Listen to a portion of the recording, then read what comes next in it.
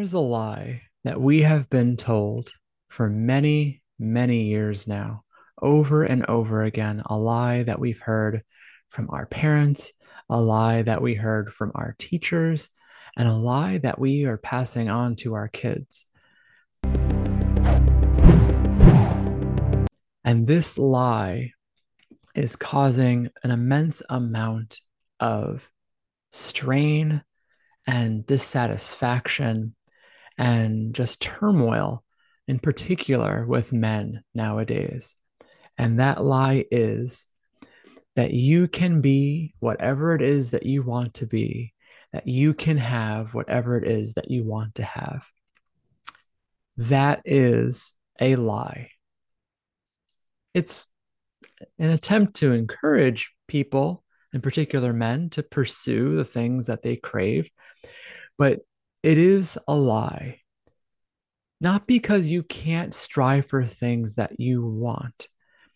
The lie falls in particular with saying that you can have anything and everything that you want. That's the lie. Because at the end of the day, we all have to make choices in our lives.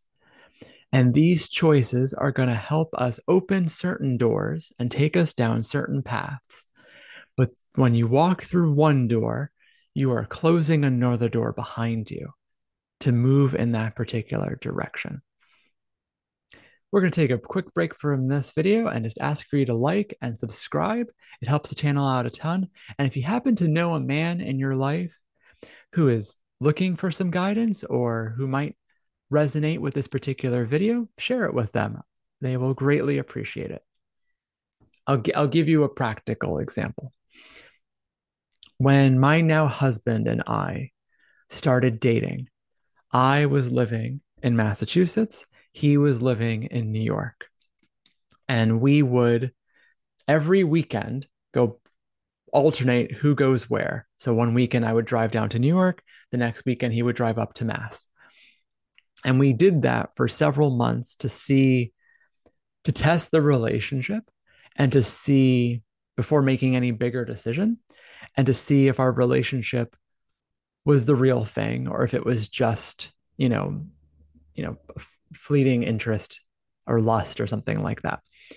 And after a couple of months of going back and forth and putting in that effort of, the driving the 3+ hours each way for each of us,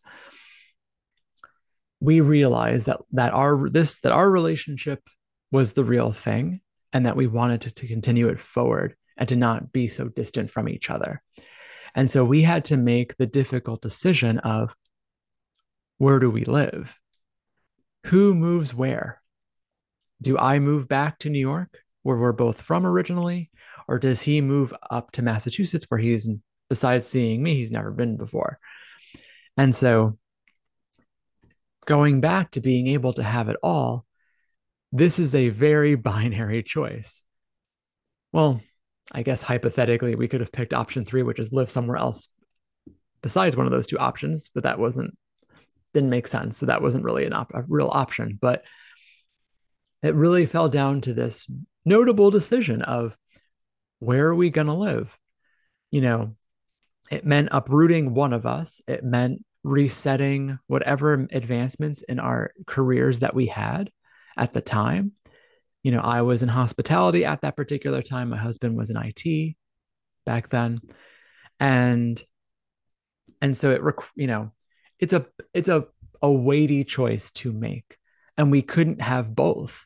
We couldn't live in both worlds. It's not possible. And so we had to make the decision together of what made the most sense for us as a couple going forward, both to be together, but then also for our individual lives. We each had our own goals, our own trajectories, our own career desires, and all of that. At the end of the day, we chose Massachusetts over New York because we were able to confirm that there was employment for my husband up here. He was working in New York City. There was tons of IT jobs available to him. Coming up here, there was less options, but they did exist. And the reason why we also decided not to go with New York and to go with Massachusetts was at that particular time, in regards to gay rights, there was more gay rights in Mass. This was before some of the more federal recognition of gay marriage and things like that, long before that. And and also having both of us grown up, around New York City, we were done with it.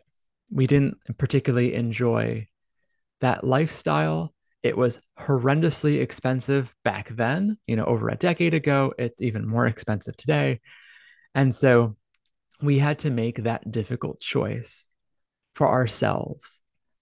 And so we couldn't have it all. We couldn't live in both places and still be together. It would have put too much strain on the relationship to stretch that out even further. And so when we hear from our parents or our teachers or society that we can have whatever it is that we want, that we can work towards whatever it is that we want, it's not fully true. It is a lie. It comes with a cost. It comes with a cost of you can only do so many things. It comes with a cost that you only have so much of yourself to invest in. And so there's a wonderful quote from a British writer, Christopher Hitchens, and that summarizes this beautifully. You have to choose your future regrets. I'm going to say that again. You have to choose your future regrets.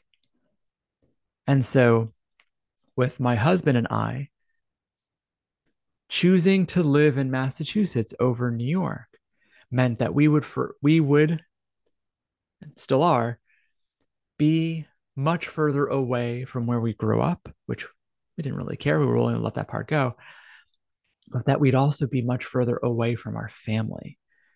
And that seeing our families would be something that would become, instead of it being constant and whenever we wanted to do it at the drop of a hat, it would be something that would become harder to do, require more effort, and add a level of disconnect from our families in that way. And so, once again, we had to choose our own regrets in that particular choice. So, when my sister ended up having kids, and me now being an uncle again, wanting to stay close with them, a lot more complicated being multiple hours away compared to me being down the street. And so I've had to live with that regret of not being more involved in their lives or my other nieces' lives too. And so that's a big part that that we're being lied to about when it comes to the decisions in our lives, that there's always a cost. You're always going to have to close one door to walk through another. And you have to make those choices. And that could be in regards to, where you're living. Like in my particular example, that could be in regards to career paths, what kind of job that you're going to have, what kind of work that you're going to do, when it comes to how it fulfills you, when it comes to how it pays, when it comes to where the jobs are. That can also fall in regards to relationships. How close do you want to be to your family? Once as an adult and creating your own family, you know, what decisions are you going to make when it comes to folding your life with someone else? When it comes to living with them, when it comes to marrying them, when it comes to having kids, if you choose to have those kids at all, or to marry at all, or to get into relationships at all of these decisions come with regret. When you commit yourself to one person, you close the door on all the others. When you choose not to commit to one person, you leave the doors open to others. But then that relationship that you're not committing to can only go so far. The relationship is different compared to committing further. Your judgment, which is better or worse, they each have their benefits and their downsides. All of these decisions can come with regret. And a lot of the clients that I work with as a coach are using me to help guide them through making these decisions of what do I do with my career? What do I do with my relationships, with my family, with my friends, with my romantic partners, with my kids? What do I do in this transition in my life? You know, transitioning into becoming an adult, transitioning into becoming a parent, transitioning into becoming a married couple, transitioning into retirement, and or transitioning from one career to another or one job to another. These decisions are heavy decisions to make. And a lot of people end up freezing up when it comes to making those decisions, or end up being riddled with guilt or worry or concern or confusion as to what to do. And that is where working with a coach like myself is very beneficial, because I don't make the decisions for my clients. That's not my role. That's not my role at all. All I do is I guide my clients through helping them pull apart the decisions that they need to make in their lives, the decisions that are facing them in the right now and that need to be dealt with, or decisions that they've ignored for a long time and now they're needing to clean up the mess of all the stuff that's accumulated from it, all the conversations they haven't had, all those kinds of things. And I walk my clients through that process of pulling those decisions apart, of taking it piece by piece and walking them through. This is what happens down this path. This is what happens if you go down that path. This is what happens if you go down this path. Showing them potential futures and guiding them in that way. And then presenting to them, this is what's in front of you. Here are the paths that you can take. What feels right to you in this point in your life around this particular decision? What feels right for you? And when they make that choice, I continue to guide them through moving forward with what that choice means for them, whether that's how to have conversations with their boss to ask for a promotion, whether that's how to have conversations with the person that they want to be more committed with and to bring the relationship closer, but that they haven't been able to do that successfully, or around ending a relationship that they've stayed in way too long. It could also be working them through the process of letting go of some trauma or experience that they're holding on to that has been plaguing them and been weighing on them, and they're finally ready to let that weight go because it's tethering them to their past and keeping them from moving forward and becoming the man they're supposed to be. Regrets of decisions that they've already made. That's where the power of working with a coach comes from and is so beneficial for my clients, is that they don't have to make these decisions alone. They can lean on the guidance of another man in their life, someone that they trust, someone that they can confide in to flesh these things out, someone who is not directly involved in their life and has no personal stake in their choice.